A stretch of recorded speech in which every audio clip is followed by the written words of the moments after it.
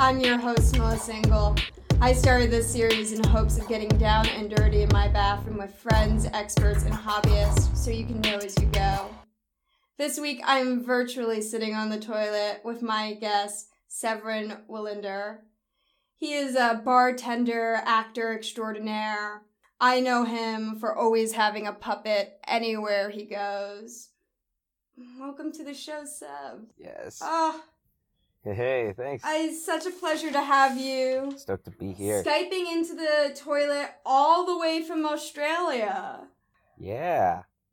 I wish I was able to sit on a toilet too, but it'll be too noisy because I'm staying at a hostel. Do you want to tell the viewers where your hostel is in Australia, or what you've been kind of doing in the area?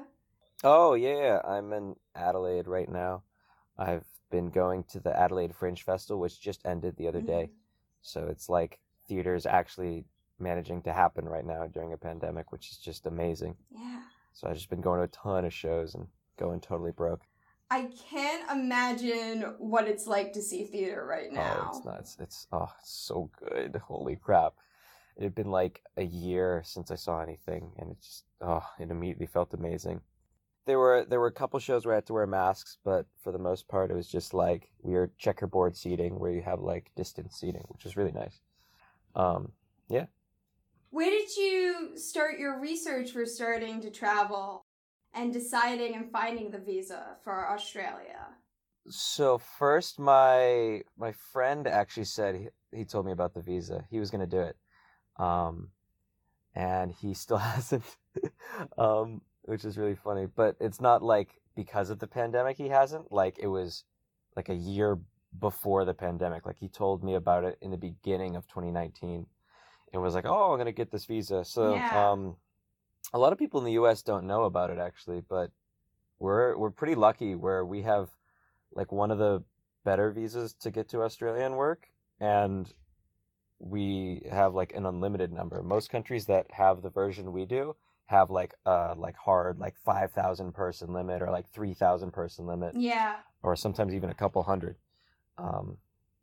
But we can just go, so it's super easy for us to get. Once I looked into it, I was like, oh, you just need like a little bit of money. You need like 5,000 Australian, which is like 3,500 US in your bank account. When you apply, when you actually are going and using it, you don't need to have it as long as you had that when you applied for Although the visa. it is good when traveling to have some money in your pocket. Yeah, it's very true. Yeah, or you could. I definitely had less than that when I got to Australia, but making it work. What you were saying that was really cool about this visa is its ability to work and maintain traveling while you're there, which is cool. Yeah, it's pretty sick. Yeah, you have full work rights. You can keep any job for up to 6 months, I believe. Literally any job you want. That's so and you cool. can stay in the country for a year. Yeah. Did you hear with your friend trying any changes in the system to applying in COVID? No, not so much. Well, you can't do it right now because Australia's border is shut. But no, it's pretty much the same thing. It's pretty easy to get. It's just like some basic info. Say you're not bringing a dependent child, and just send like a picture of your high school diploma, not even college. And that's it. No, something I applaud you for is the courage to make the decision to leave New York theater, where everyone's always striving to come, and leave, put a pin on your career that was happening, and take this opportunity to travel.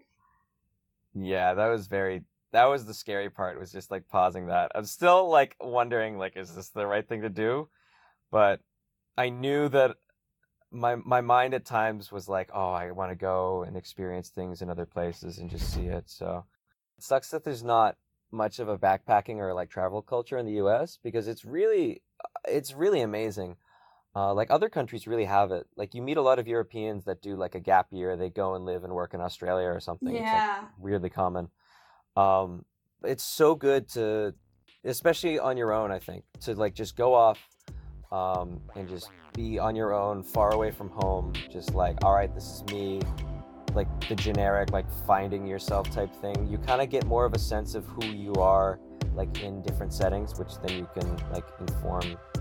Like, I don't know, I feel like you can inform yourself as a performer too. You're like, what do I bring to this group of people that like now I can bring to like a stage or something? Learning different things from everyday life and applying it to yourself. Absolutely. And just like, just get experiences, man. Thank you so much for dropping into Information Dump.